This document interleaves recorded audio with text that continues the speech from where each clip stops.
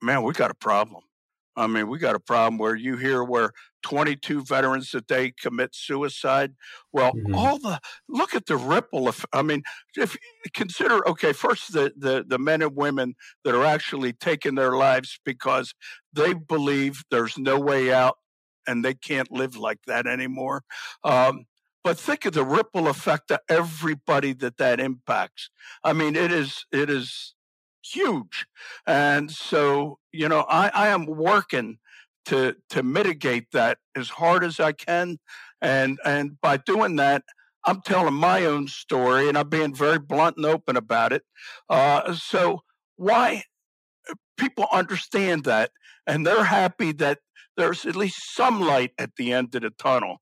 And see, you and I both know that the psychedelics for this, that's a cure. So it's not only a light at the end of the tunnel ends and we're out in sunlight. So, yeah.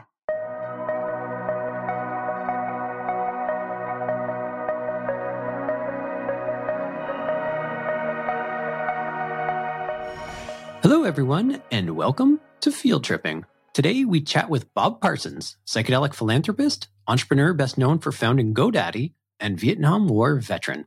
Our conversation touches on the personal impacts of Vietnam, how working with psychedelics can change your mind, and why the war on drugs is the biggest war we've ever lost, which we're still fighting. Before we get started, here's your reminder to subscribe to our podcast so that you never miss an episode. Towards the end of the episode, we'll dive into our how-to segment where listeners can call in and ask a question for me to answer. If you have a question about mental health, psychedelics, or anything we've chatted about, drop us a note at fieldtripping@castmedia.com or leave a voice recording at speakpipe.com/fieldtripping. And if you love the show, leave us your thoughts in a review on Apple Podcasts. It's much appreciated and helps us reach new people to help educate them on psychedelics. Just go to our show on the app, scroll down, and click 5 stars, then drop us a review where it says Write Review. Now, let's hit up some news to trip over. A lot of people who might benefit from psychedelic therapy are currently taking SSRIs to treat their depression. A study out of Switzerland looked at whether there could be negative interactions between the SSRI escitalopram and psilocybin. Previous reports had suggested that SSRIs might dampen the intensity of the psychedelic experience and potentially increase negative effects. Surprisingly, the researchers found that taking escitalopram for 14 days before a psilocybin session had no effect on the overall intensity of the experience and even reduced negative effects such as anxiety and increases in blood pressure. These findings provide some early evidence that people who are currently taking SSRIs might not have to stop their medication before taking psychedelic therapy with drugs like psilocybin. We know that large doses of psychedelics in the context of psychedelic-assisted therapy can be especially useful for promoting psychological well-being. But what about small doses? A study found that people who microdose report lower levels of anxiety and depression. While many media outlets have taken these findings to mean that microdosing is responsible for a reduction in these symptoms, there is no evidence that supports a causal relationship. What the study does reveal, though, is that people are microdosing to address mental health conditions. Whether or not microdosing is actually helping is still unclear, but there is certainly growing interest in using psychedelics to enhance wellness. Randomized trials are underway to determine whether or not microdosing might pose risks or provide benefits. First off, I'd like to apologize if the sound quality for today's conversation is not up to our usual standard. There is a technical issue, all my fault, which may affect sound quality, so apologies for that. Secondly, if you're listening to today's episode with psychedelic philanthropist, entrepreneur best known for founding the domain registrar GoDaddy, and military veteran Bob Parsons, odds are that you've probably at some point navigated your way to our website for the podcast, fieldtripping.fm. With what I'm about to say next, this 44th episode of Field Tripping may also be our shortest because I'm afraid to say that I registered the domain for fieldtripping.fm through the domain registrar Namecheap, not GoDaddy. So Bob, my first and possibly last question to you is, are you okay to continue on with the podcast, notwithstanding this terrible transgression that I've committed? I'm absolutely fine with proceeding. I am no longer affiliated with GoDaddy in any way and haven't been for years. So while I wish them well, I'm fine with you having your domain wherever you have it. Awesome. I appreciate that. All right, before we dig into this episode too much more, I wanted to share with you, Bob, that you and I share at least one common trait, which is that we both owe Michael Pollan a debt of gratitude for our current participation in the emerging psychedelic renaissance. In fact, Michael Pollan was on the podcast last week in an episode that we titled, "This is Your Mind on Michael Pollan." The reason I'm telling you this is because not only was Michael in some ways instrumental to the evolution of Field Trip and this podcast, preparing for last week's podcast actually helped me crystallize what I want to achieve through the podcast in general, which is to help people maybe just briefly be able to see the world through a different lens, in this case, through the minds of interesting or successful or thoughtful or provocative people, all of which descriptions fit you to some degree. So my first question, or I guess my second question to you is, and it's possibly the hardest question I think I've ever asked a guest, is, what is it like to be Bob Parsons? And before you answer that, let me share why I asked such a broad question. In interviewing Michael, he and I share many common features. Both of us are beautifully bald, both raised in middle-class suburban Jewish households, both academically inclined. In other words, while his insights on the world are unique, I kind of understand what it's like to be Michael Pollan. But your story is very different, very post-war, classic, kind of American upbringing, who volunteered to be in the military. So I'd love to know what it's like to be in your head these days. Well, and in my head, I'm 71 years old, turned 71 a few days ago, and happy belated. Yeah, I grew up with absolutely nothing. As a matter of fact, we lived in a poor neighborhood in East Baltimore, and my parents were both gamblers and not very good at it. So we had less than nothing, and terrible in school. Failed the fifth grade. Every other year was a photo finish. Joined the Marine Corps when I was 17 with some buddies. Right. Carried a rifle in Vietnam. Came back. When I came back, I was a different guy. And, I just had a lot of luck, did one thing right after another. But I can tell you, I still see myself as a worker bee. I'm not. You put a tux on me, it's like putting a saddle on a hog. It just doesn't look right, no matter how it's on. And I just am a regular guy. So I'm just trying to do the best that I can and make a little difference. And we found this psychedelic thing and what a difference that is going to make. So, that's what it's like to be Bob Parsons. I mean, I get up, I go to work. At the end of the day, I go home, maybe pop open a beer and watch something with the missus. So there you go. Yeah, that's awesome. I think it was George Burns. I always really appreciated his lines, which is his secret to longevity was he always had a reason to get up in the morning. And if I was going to pose that to you these days, what is your primary reason to get up every morning? Well, my primary reason right now is to try to make some headway with treating my brothers and sisters in the military who have PTSD and bringing them home. When I came home from the Vietnam War, I had a significant case of PTSD. Didn't know it at the time. The guy that came home was a very different guy than the guy that left. The guy that came home didn't like being around people. He didn't had a short temper. Was depressed. Buried himself in his work, and I didn't know I had PTSD. I just knew I was different, and had two failed marriages. Totally due to PTSD, I got to tell you. And, to me, when I discovered psychedelics, what a difference it made. I'll get into the details of that, as I'm sure you'd probably like to. But after the psychedelic therapy, I was a different guy. I mean, I was like I was before the war. It had been 50 years since the war when I took them, Ronan, and I finally came home. Well, what I want to do is I dedicate myself now to getting these psychedelics. MDMA is the one and the leader for getting approved, getting that done, and it's a game changer for all walks of life, particularly veterans. So that's my purpose. I appreciate that. And I have a whole bunch of questions about psychedelics that I'd like to get into, but I have a couple of questions here first that, if you're okay with, I'd love to hop into. And the first question was, what was it like to serve in Vietnam? I've actually never spoken to a military veteran who served in Vietnam. And my only impression is what I've seen in movies, which portray it something akin to unimaginable hell. Was that it? Well, it was grisly.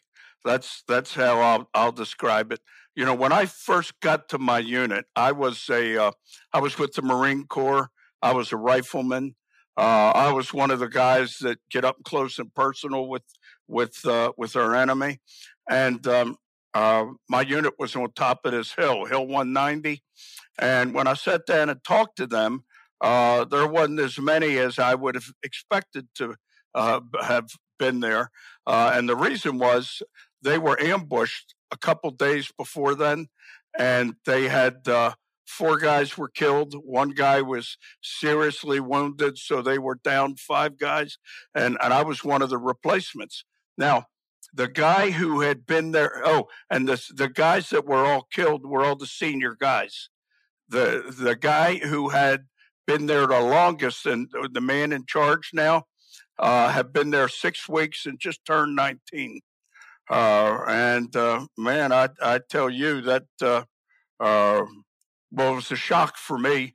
And what I did was, before we went on that night's ambush, I went and sat on one of the walls at the top of the hill and looked out over the valley.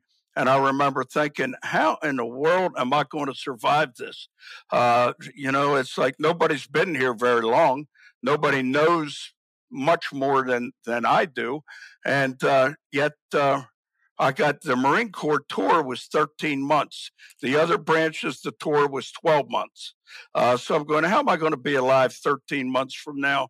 And the thing that pulled me out of it was the thought that, Ronan, that I wouldn't survive it. This is where I'll meet my fate. I'll meet Jesus. And the moment I accepted that, I was okay. It was like a weight lifted off of me, and I was still a little somber because, confronting your own mortality is a pretty significant thing. So we went on our first night ambush that night, and one of my brothers had a North Vietnamese hand grenade thrown at him. It didn't go off. He went to pick it up, and it went off right here. And I mean, you could just imagine.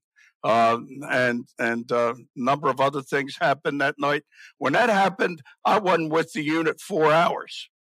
Then next night, our point man decided to walk on the rice paddy dikes instead in the rice paddies. Well, he hit a trap within 5 minutes, shredded his legs. I carried him a mile and a half to the medevac point, or help carry him. And that's the way it went. And then other nights we're just bored stiff, and the only combat we seen was fighting to stay awake, and that's the way it went. And then after 1 month, we were walking through a village at night, and I was on the point team, and I hit a tripwire, and that was on was the North Vietnamese hand grenade on the end of it. That thing blew my pants off, blew part of my sleeve off, shrapnel on legs, arms. And then I was medevaced out and went to Japan. And that was never seen combat again.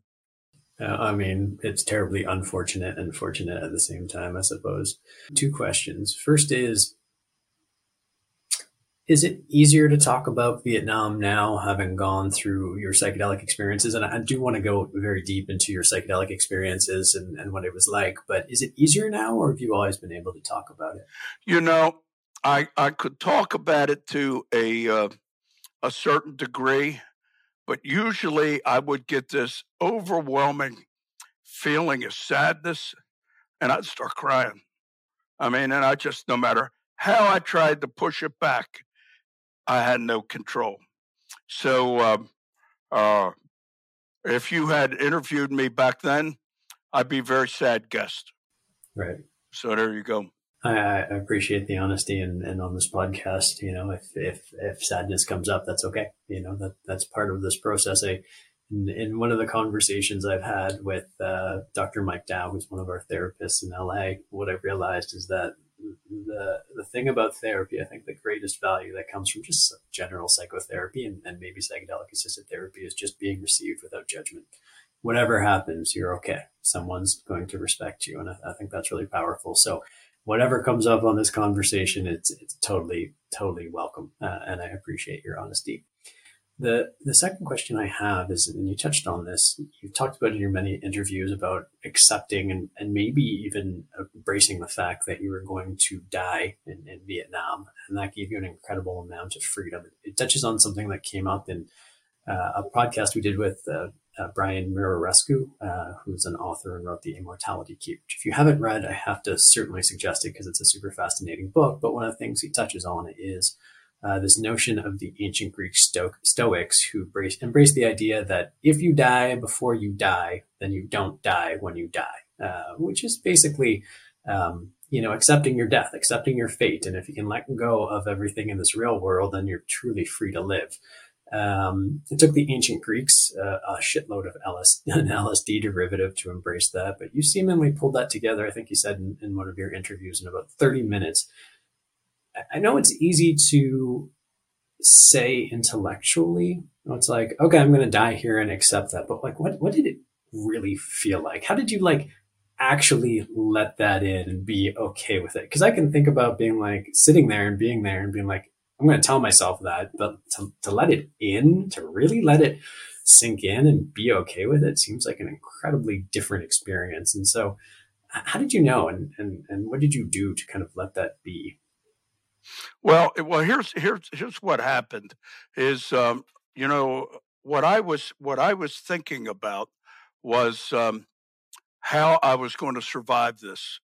And it wasn't like something that is coming, a year from now or much further into the future, or a couple months. This was something that was coming in within an hour or two, couple hours.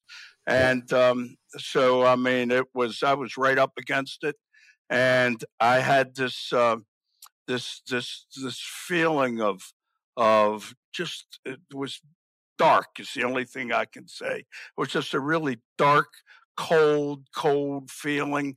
And I as I kept thinking about my chances of surviving, I couldn't see any way that would happen. So as I was doing, I mean, I remember I just kept sitting there and just looking out without any thoughts. And then the thought came to me that I'm going to die here. And it wasn't a thought that I'd say, oh, I'm going to think that. It was a thought that just I arrived at. And when I arrived at it, I thought, yeah, okay, that's what's going to happen. And I made myself two promises then, Ronan. The first promise I made was I would do, until that happened, everything I could to do my job as a combat Marine and make my parents and the people back home proud, and to do my job for the other guys in my squad.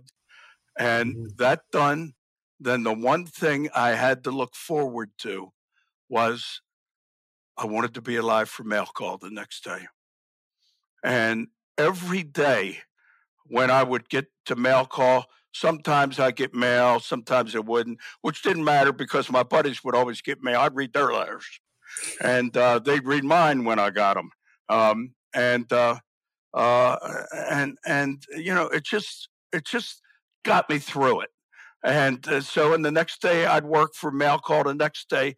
But to me, in my mind, I could see where it was possible to be alive during mail call, and to when I arrived at mail call, and then I'd work on it for the next day. It's mentally, you can get a grasp on that much more than you can 13 months out. So that's what I did, and I have used that same experience to get me through. I'm gonna tell you, brother, some hairy business situations, and it works. Just make it to the next day. Just having that One reason, day like at a George time. Bird Yeah. says, to get up, have a reason to get up. Absolutely. You mentioned, you come to Jesus moments, or you'd meet Jesus or something along those lines when you were speaking a couple of minutes ago. Did you have some sort of like spiritual practice or religion or anything that kind of gave you pause? Or was it just kind of like, I don't know, call it your soul, call it your higher self, call it, I don't know, your intuition speaking to you and it said, I'm going to die here and I'm just going to accept that. Where did it come from, do you think? Well, I was raised Catholic, but I never went to church. Uh, so that's my spiritual training that I arrived there with. Wasn't much. Fair enough. You said when you came back from Vietnam, one of the hardest pieces was the reception you got from anti-war protesters that who saw you as part of the problem. And thinking about what that must have felt like last night as I was preparing to speak with you today, it actually sent shivers down my spine. The rage and the fury you must have felt to come home to such a reception, I can't even imagine. Do you still hold on to that? Have you managed to let go of that? Have you managed to forgive the people who, looked at you that way? Because you literally spent your life, put your life, and were prepared to give up your life in pursuit of this service, whether people agreed with it or not. It was still your life that was on the line. And I'm just curious to know how that still sits with you. Well, I didn't quite know to expect that when I came home. But when we came home, and so many of us ran into protesters and all sorts of things, accusing us of being. Some of the names were murderers, Nazis, drug addicts, baby killers, of course, and on and on. And that was it evolved to be for me devastating, because the one thing that balanced that out a little bit when I got home was I was home, baby. I actually made it home, right? So that balanced it out a little bit, Right. and but as time went on, trauma affects everybody differently. But one of the things that help trigger PTSD is the outcome of the trauma, and the outcome for all that to come home. And I mean, we really thought we did something, because the guys that we fought, I mean, if people thought we were bad, they were horrific. So we actually looked at that. That we were doing a good thing, and for the most part, we were, because we were there. We knew what was happening, right? But it, I don't know. It, it, it, it is something that over the years, it's just horrific. If I try not to think about it, if I think about it too much, I mean, it really brings me down. And I know of nobody that I serve with that will not tell you the same exact thing. Right. So now, I forgive the people that did that? You know, uh, the way I can explain that is, while I wish that didn't happen, uh, over time, they were doing what they thought they should do.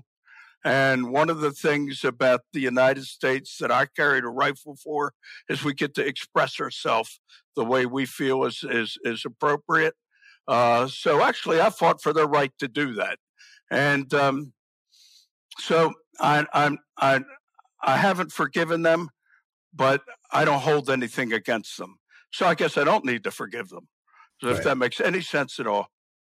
Yeah, no, absolutely. And I want to apologize. Like, yeah, I'm focused on your experience in Vietnam because it's something I don't understand, and I really want to understand the perspective of what it actually felt like, not what I see in movies. And if it's a topic that you don't want to continue on with, I'm happy. I only had one more question on it, but I'm happy to move on to the next segment of the conversation. But I want to put that back to you as respecting, your experience and your feelings around it. Well, Ronan, I'll tell you, I'm fine with you asking me anything you want to. Okay. So that's So good. there's only one last question on this subject, which is, what are your views now on the Vietnam War 50 years later? Do you feel like it was something that was worthwhile? Not to say that your service wasn't in pursuit of a higher goal, which I genuinely believe it was for the people on the ground, but from a political perspective, do you have any feelings about it? Well, here's what I'll say about the Vietnam War. Could it have been avoided? Yes. Um, would there have been a lot less pain in the world if it has been? If it was, yes. Um, did we accomplish anything there? Yes. The people that we were fighting, uh, they were ruthless. I mean, the people that were fighting in the were fighting in the Middle East, they had nothing on them. I mean, these guys would during the Battle of Way City, they took over Way City right after Tet, which was our biggest victory, by the way, and Right. so they took everybody, thousands of people that had any position of responsibility. And when I say a position of responsibility, I mean could be a low-level supervisor at a post office, that type of people, and then anybody with more responsible positions. You know, they said, we realize you've been, living in this situation, so we're going to re-educate you. And they marched them out to a re-education camp. And what actually happened is they had them dig these long trenches. The lucky ones had their heads caved in with a rifle butt, and they were all buried alive. And that was something that happened again and again and again. I mean, there'd be times they'd be having issues with maybe a particular village talking to us. And then what they do, they would send these assassination squads in. Sometimes they just shoot people. Other times they'd have a big meeting, have I was aware of several times where they called the head man to the front to talk to the villagers and skinned him alive right in front of it. I mean, stuff like that. So it was horrific. But the problem is that story never gets told. Right. The only stories that get told is we were the bad guys and so forth. And I will tell you this: did that happen from time to time? Yes, but very rarely.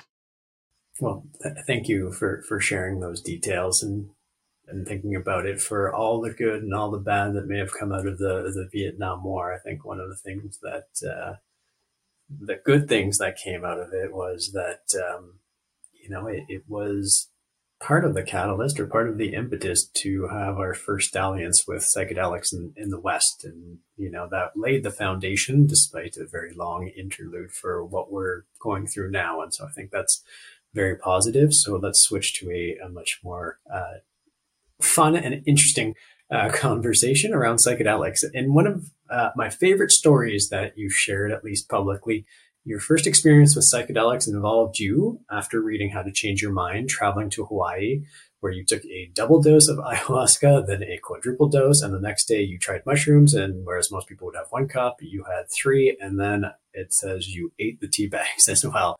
What was going through your head at that moment? Like if I was, I'm just getting to know you very, very briefly now, but if there's one thing that I was like, yeah, that's Bob Parsons, it's like that level of commitment to something, it would sum up my perspective of what it is to be you, which is amazing. But what was going through your head at that particular moment, or throughout the duration of that experience? Well, I one of the things I see a psychiatrist every couple of weeks. She came to my foundation and wanted a grant to treat veterans with ketamine. And at the time, I didn't even know what ketamine was. And so she told us, and I said, well, first, I have a veteran I'd like you to treat, and we'll see how it goes. Who's that? I said, it's me. So anyhow, I've been spending time with her, and her name is Dr. Jane Kaplan here in Phoenix. Okay. She's wonderful what she does, and made a good deal of difference in my life. But what she tells me, I had events during the war, during the time I was there. I mean, I was only there a month in combat, where things happened, and I know they happened from talking to my brothers, or stuff that happened before then, and I just don't remember. I mean, it was like I was drinking a lot of hard liquor and blacked out. When that happens, you don't remember much. Yeah. Well, the same thing for here. And what she told me was, she said, one of the ways you've been able to get through uh, all that is, you have developed the ability to disassociate Right. and just compartmentalize it so it's gone. And so that's one of the things that happened to me. But she says a side effect of that is when you take like psychedelics, like when I was in Hawaii. She said it doesn't have the same impact on you that it does when somebody who doesn't have that ability. It takes a lot more. So I didn't know this until after I took the psychedelics. Well, the ayahuasca, um, I could tell that I took something, but I didn't hallucinate at all. I just felt like I had a pretty, righteous buzz. And um, with the mushrooms, like you said, the guy I was with made a pot, and he said, "Now you should only need 1 cup because I made this pretty strong." Well, I took 1 cup, nothing. Drank the second, nothing. Third cup, a little bit, and then I ate the tea bags, and I felt more. Yeah. And he told me, he said, "I have never seen anybody do anything like this." He goes, "You're like a bear." And but anyhow, even though I did that, they still worked. What was the experience for you? If you didn't have the hallucinogenic kind of response, what did you feel in that moment? Well, I felt the same thing that most people do when they take something like that for the first time. Now, the important thing is I took them in a therapeutic setting, right? And it was the people that were doing that. It was a controlled dose. Right. Okay. Now they thought they were giving me a lot, but for me, no, they weren't. And so it's just, I was going into it. I was worried that I'd be seeing snakes coming out of people's ears and stuff like that. I mean, you just don't know. And of course, nothing like that happened. On the psychedelics, I have never hallucinated, Right. and I have on ketamine. Okay. Have you taken that where you've been at a doctor and intermuscular? Oh yeah, that's what we offer at Field Trip. Yep. Well, I'll tell you what. I thought I was on the moon. I didn't know if I was going to see anybody again or not. And I a couple times, I talked to God. And the one time I thought I might actually talk to him, because he said to me, he goes, I battle my weight, Ronan. So he Okay. said to me, he goes, there are things about yourself that trouble you a lot. Um, you shouldn't worry about it. Just know you are the way I made you, and I made you that way for a reason, which was a very profound message for me to Hmm. receive, Yeah. because it just, I just felt great. Right. And the second time, I think it was just me hallucinating, because he told me his name was really Ron. And I thought, well, that can't be the case. That's amazing.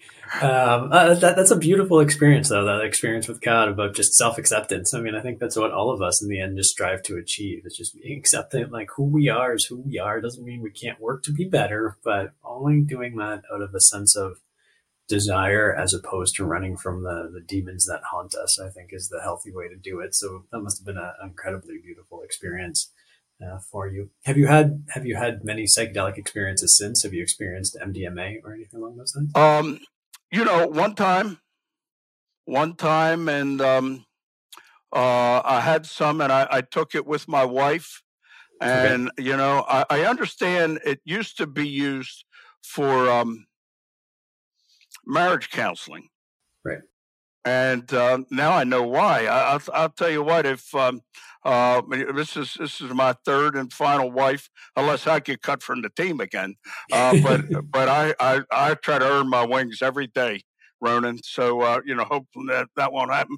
But I tell you, if you are in a long term relationship, or maybe I guess even a short term, and you want to remember why you loved each other once, oh, that'll do it. Yes. Beautiful. Yes, it's just beautiful. And yeah. and that as you know, MDMA is what we're all working to get approved by the FDA, because it will be a game changer. Oh, 100%. 100%. One of the conversations I get tied up into quite a bit is, the medicalization of psychedelics versus the more, I guess, humanistic applications, which is, of course, MDMA is a potent treatment option for people suffering with chronic and severe PTSD, military veterans, people who've been in Vietnam, people who've experienced traumas that nobody should, in any lifetime have to experience, but they do. But it's also amazing for people who don't necessarily suffer those level of trauma, and could benefit even if their lives have looked pretty ordinary by comparison. What's your kind of viewpoint on that? Like, do you feel like this should be something that's more broadly available, kind of akin to what we see happening in Oregon, or are you much more supportive of the pure medicalization approach?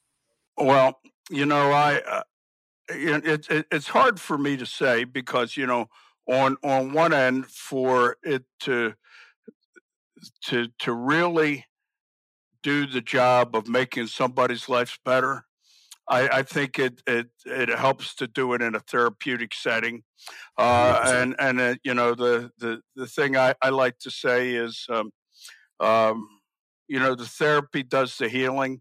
The psychedelic opens your mind to be receptive and to volunteer actually what happened. Yeah. And talking with Michael Pollan said, when you go and you're doing a therapeutic setting with psychedelics, and you're going to the deepest stuff that bother you, he says, that's not a pleasant experience. It can, might be something that, you might not really run towards doing again anytime soon. So from that standpoint, I don't know that the individuals doing that are going to want to do it, to lack of a better term, recreationally. Totally. I think if it's done and you're with people who understand it, and people you're going to sit and talk, and they're going to be there with you, I think it would always be positive. Short of that, I don't know. Yeah, no, I agree. I'm in nothing that I communicate, do I think that this is something that should necessarily be really recreational, where people can drop MDMA and go to a party. Not that there's anything wrong with that, but I'm not necessarily sure from a policy perspective that's the battle we should be fighting. But whether people need to have a DSM-5 diagnosis or just suffer through the ordinary stresses of everyday life, which is the requirement to experience this kind of thing. And I'm certainly of the view that more people should have access to it, because we've all got trauma. It doesn't matter if it's big T trauma or little T trauma. We all got to work through it, and we can all make our lives better by confronting it. And psychedelic assisted therapies are an amazing way to do so. Yeah, 100%. And I have changed totally with respect to all substances that are Schedule 1, 2, 3 that the government makes illegally, and the reason for that is, the biggest war we have ever lost, we're still fighting, and that's the war on drugs. More casualties than any war this country's ever been in. We've accomplished very little, put a lot of people in jail that shouldn't be, have taken a huge step back in many ways. And now, one of the, you might know this, but the only country, that first world country, that doesn't have a drug problem is Portugal. And in Portugal, all drugs are legal. And they spend all their money on education, what this actually does and rehabilitation. And you would think this population to be devastated. No. I mean, do they still have deaths from heroin? Yes, 1/3 of what the U.S. does. Yeah. And I mean, it's legal over there. And it's just because the people know what they're getting into. And in many ways, taking it is not cool because they understand why it's not cool. So there you go. Yeah, there was a meme after Joe Biden's election that went around that said, "Congratulations to the drugs for winning the war on drugs." And I thought that was totally on point. And it's interesting because a lot of people ask me, am I worried about psychedelic experiencing what we experienced in the late 60s and early 70s with the political backlash against it? And generally speaking, the answer to me is no. You know, we fought a war on drugs. We spent 50 years and more money and more lives on just about any other war. And it hasn't succeeded. And drugs are still ubiquitous. I don't know a single person who can't get their hands on any kind of drug that they want to at any given time. And so I think there just needs to be a collective acknowledgement that the war on drugs has failed and it won't succeed, even if people try to put it back in the box. It's just, it's a losing argument, particularly in the era of the internet where, you know, there's resources for just about anything anybody wants these days. And so, you know, I think that conversation needs to shift. And actually on that note, you know, a number of years ago, you were pretty open about supporting Donald Trump politically. 2 years post-Trump, do you still think the future is going to be kind to him? And before you answer that, I just want to make sure you understand my perspective, which I think is actually a bit more nuanced than many. While I personally wouldn't have voted for him, in many ways, I think his enduring legacy will have been to start to deconstruct some of the institutions that needed deconstruction. So in some ways, I think you're right. You know, history might be kind to him because it started a process that needed to happen. And even Elon Musk was quoted the other day as saying, quote, "There's not really an effective garbage collection system for removing rules and regulations. So this hardens the arteries of civilizations where you are able to do less and less over time," which is kind of the point I was trying to make. But again, back to you. Have your views on him changed at all? Do you think, you know, he achieved what he set out to do? Do you feel good about that experience? Well, let me tell you, back when I supported him, it was when he was running for election the first time. Yeah. I was a Republican then. I voted for him then. I am now an independent, a registered independent. Okay. Right. And I will also say that I'm open book, I voted for him again only because you know, it just was not a great choice, in my opinion.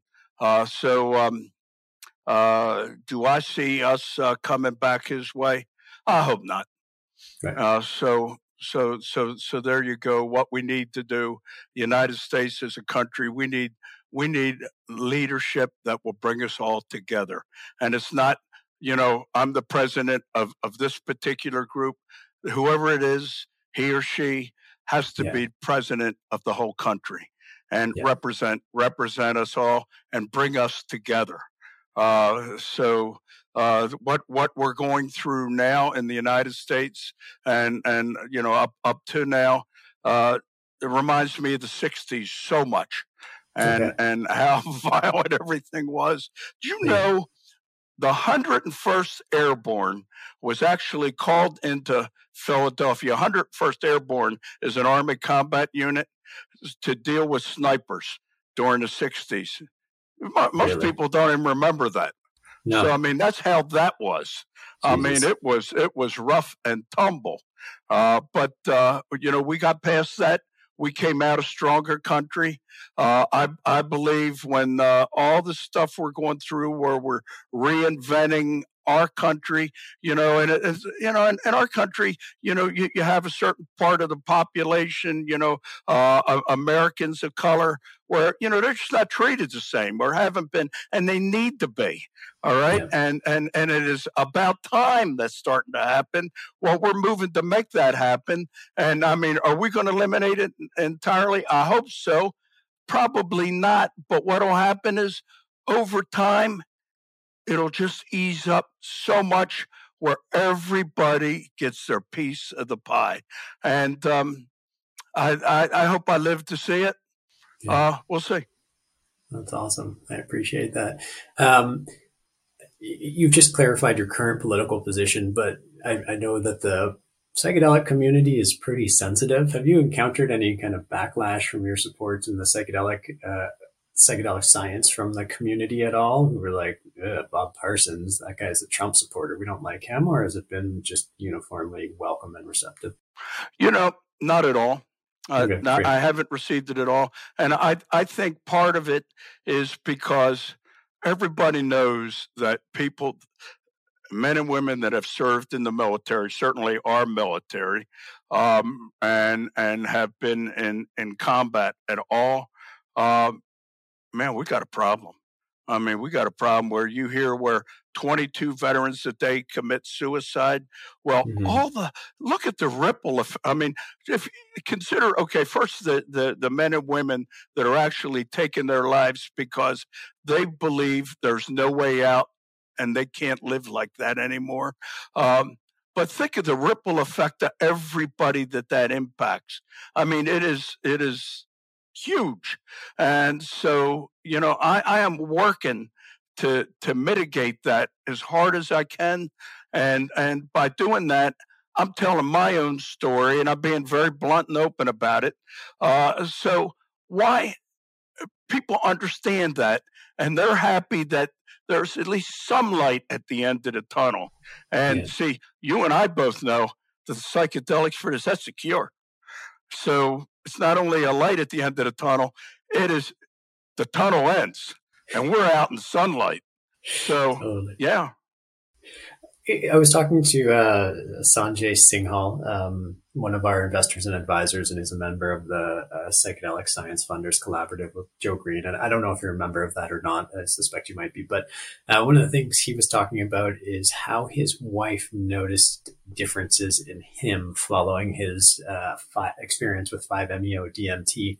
What do you think your wife would say about how you've changed since these psychedelic experiences? Well, she would say it was a transformation. The people that I work for, that work with me, they will all tell you that.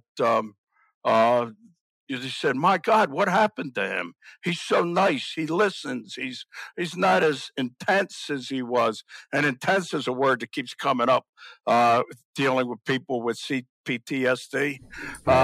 Because you're always on edge.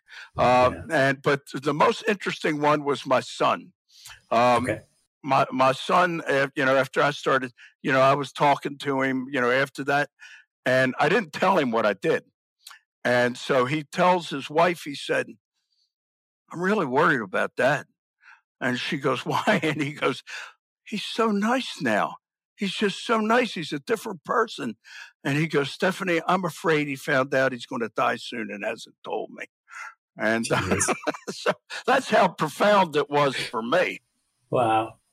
What an amazing kind of finish of the cycle, right? From embracing your death in Vietnam to your son now being like, my dad is so nice. He must be dying. What a nice, elegant close to that loop. That's an amazing story.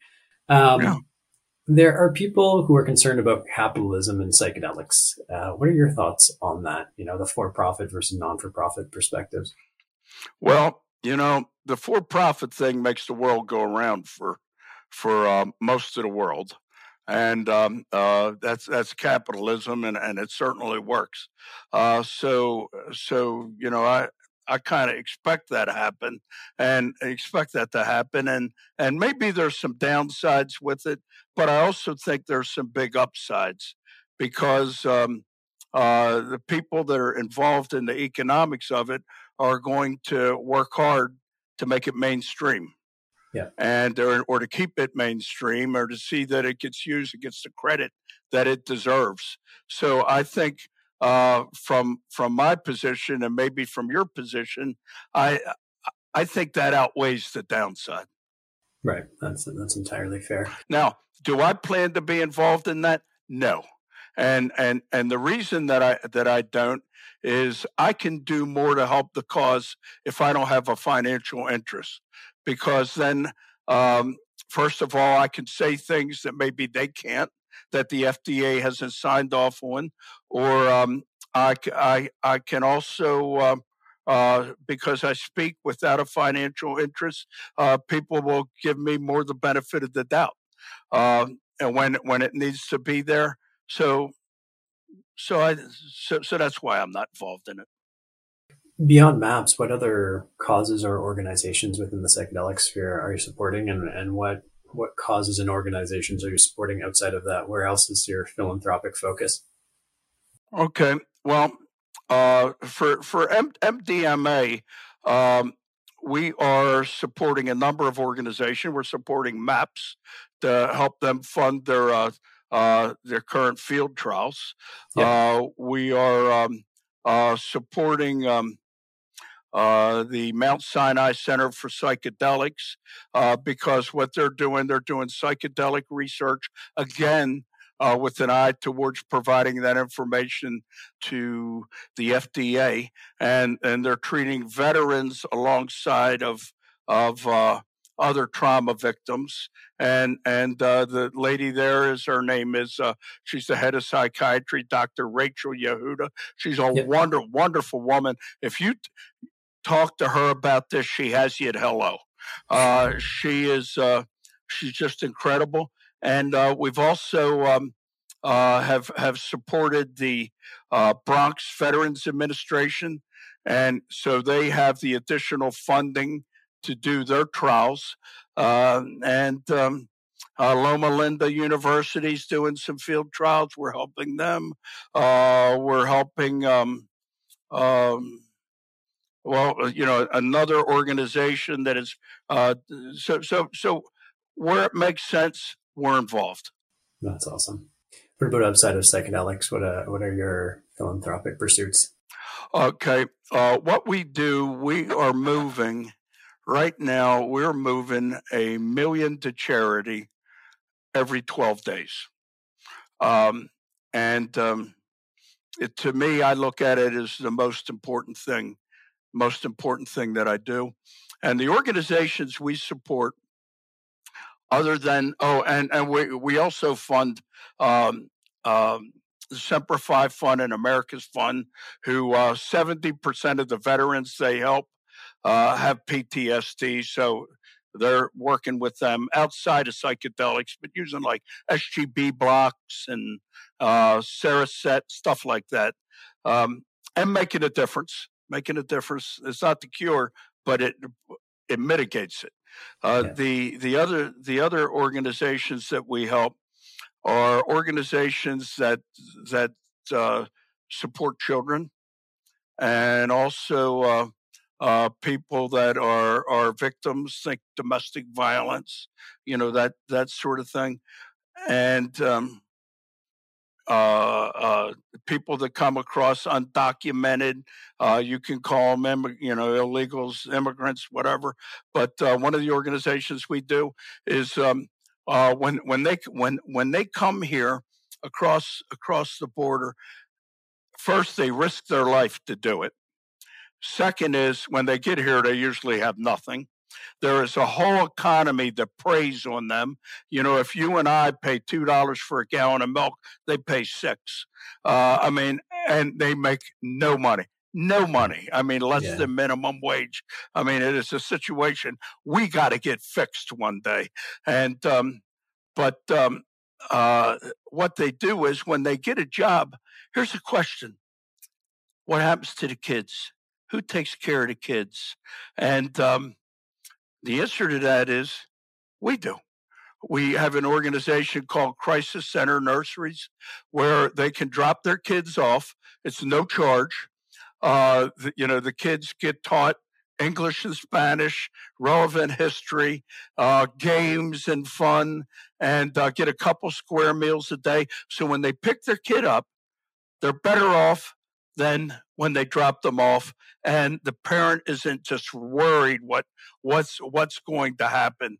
So to me, that's a wonderful organization that we support. Yeah. And can they raise money on their own? No. Right. There's another organization we support called 1 in 10. And 1 in 10 is an organization where when a parent finds out that their child, daughter or son is gay, quite often, all too often, they turn their backs on them, the kid's thrown out of the house. Heartbreaking, just heartbreaking, because the kids get the street, predators and drugs and prostitution, suicide. I mean, it's just a terrible situation. Well, 1 in 10 finds these kids, and they have their own quarters where the kids can stay and grow up and realize they're part of the American dream too. You know what? Right. Feel better about yourself. And again, you're the way God made you, right? So that's an organization that's so wonderful. We got involved with them a number of years ago. They came to us for a grant. We gave them $500,000. We were the only organization that would support them. And we made it our policy in the Valley here, the Valley of the Sun in Phoenix, Scottsdale, that for us to help you, nobody gets turned away. Now I'm proud to say that us and other organizations that thought that way, now 1 in 10 has no trouble raising money. Everybody just doesn't turn anybody away. And so we're a better place in that respect. That's awesome. Thank you for all of that beautiful work. That sounds really amazing and incredibly impactful.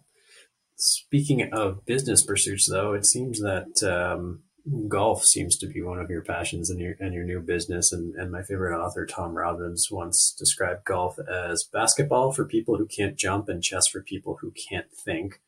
He also said that if golf was truly a Zen activity, golfers wouldn't keep score. Where did your passion for golf come from? And is it a Zen activity for you? Because I can tell you it is not that for me. Well, I grew up in Baltimore, and my father was a scratch golfer. Okay. Oh wow. And he used to play golf at this inner city course called Clifton Park. And Clifton Park, I have all good memories of it. I'd be there. He'd usually be hitting balls, and he'd have to watch me and my little brother. We'd be chasing rabbits. So I didn't play much golf then. And Clifton Park, one of the hazards is getting mugged. Yeah, and that turned you on to a lifelong fan of golf. Yeah. Well, what happened was when I had my first business going, and I used to work just hellacious hours.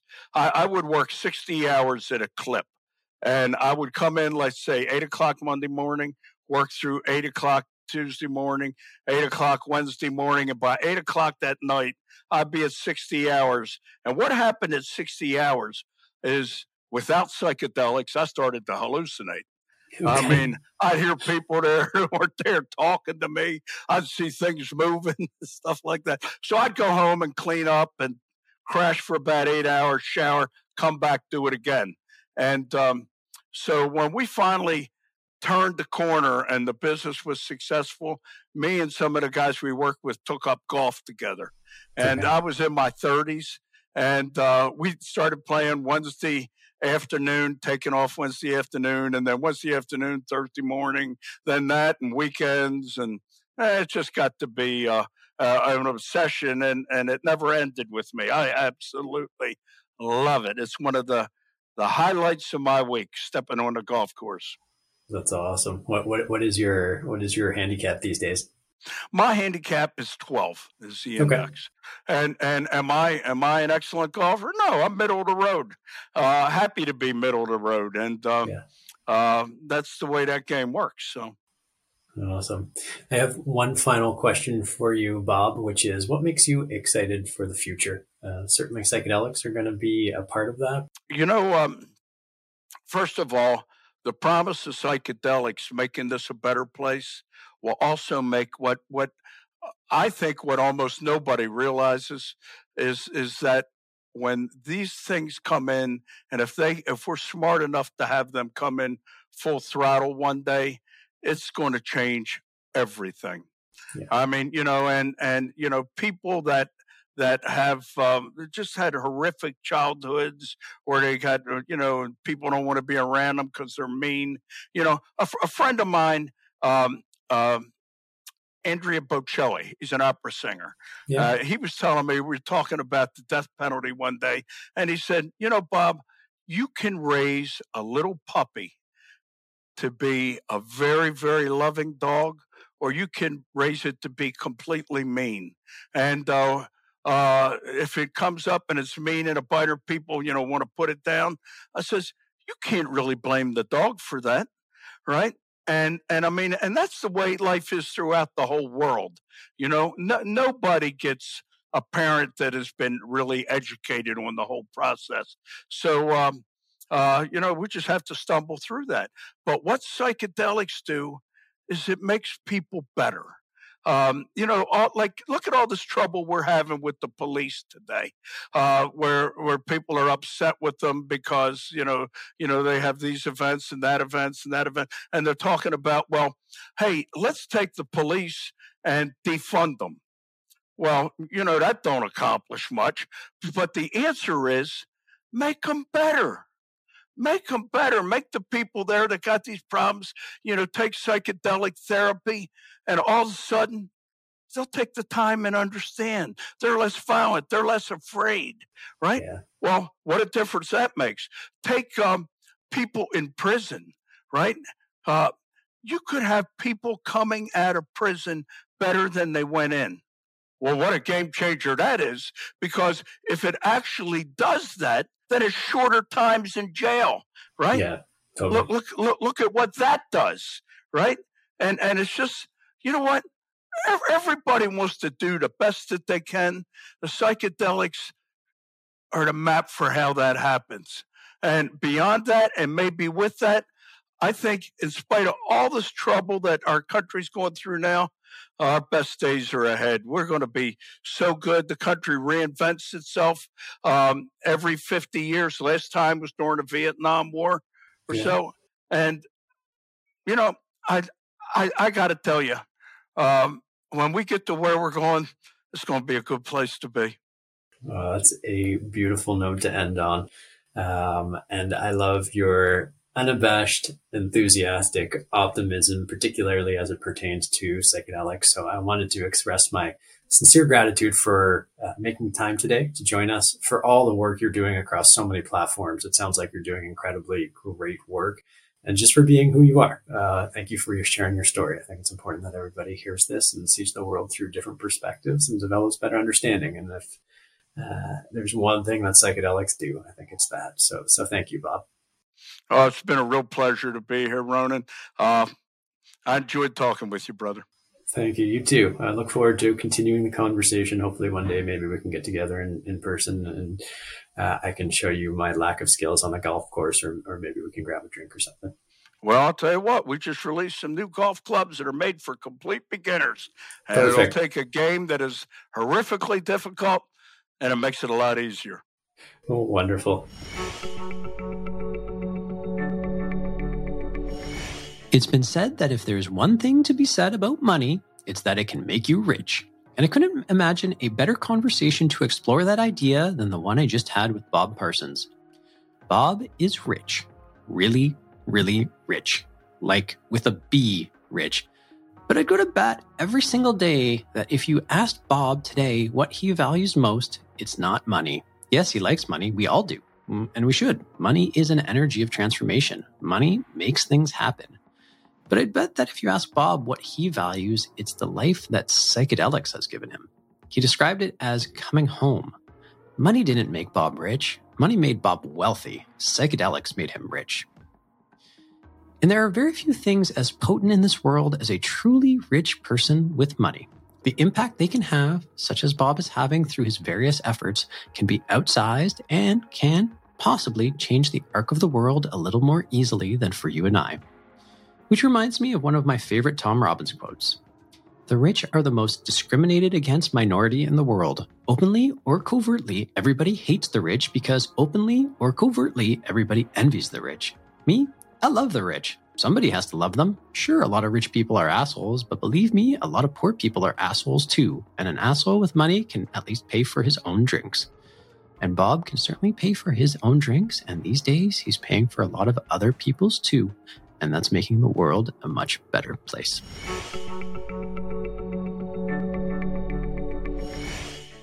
How can I recover from grief with psychedelics? I lost my mom to COVID not long ago, and I still feel really depressed. I'm not religious, so I don't really have any outlets to turn to. Thank you so much, Ronan. Thank you for the question, and I'm terribly sorry to hear about the loss of your mom. When it comes to grief, psychedelics can be a great tool, but fundamentally, they are only a tool to get at what we need to do with or without psychedelics. And the truth is that the way to get through grief is to go through grieving. In fact, if you listen to one of the previous episodes we had on this podcast with BJ Miller, we talked about the idea that grief is actually a form of transformation. It helps you transform your connection to a physical person into an attachment to something more emotional, something more metaphysical. And that's a process we all need to go through. And the only way to go through that feeling of grief is to feel the grief, to feel the sadness, to feel the loss.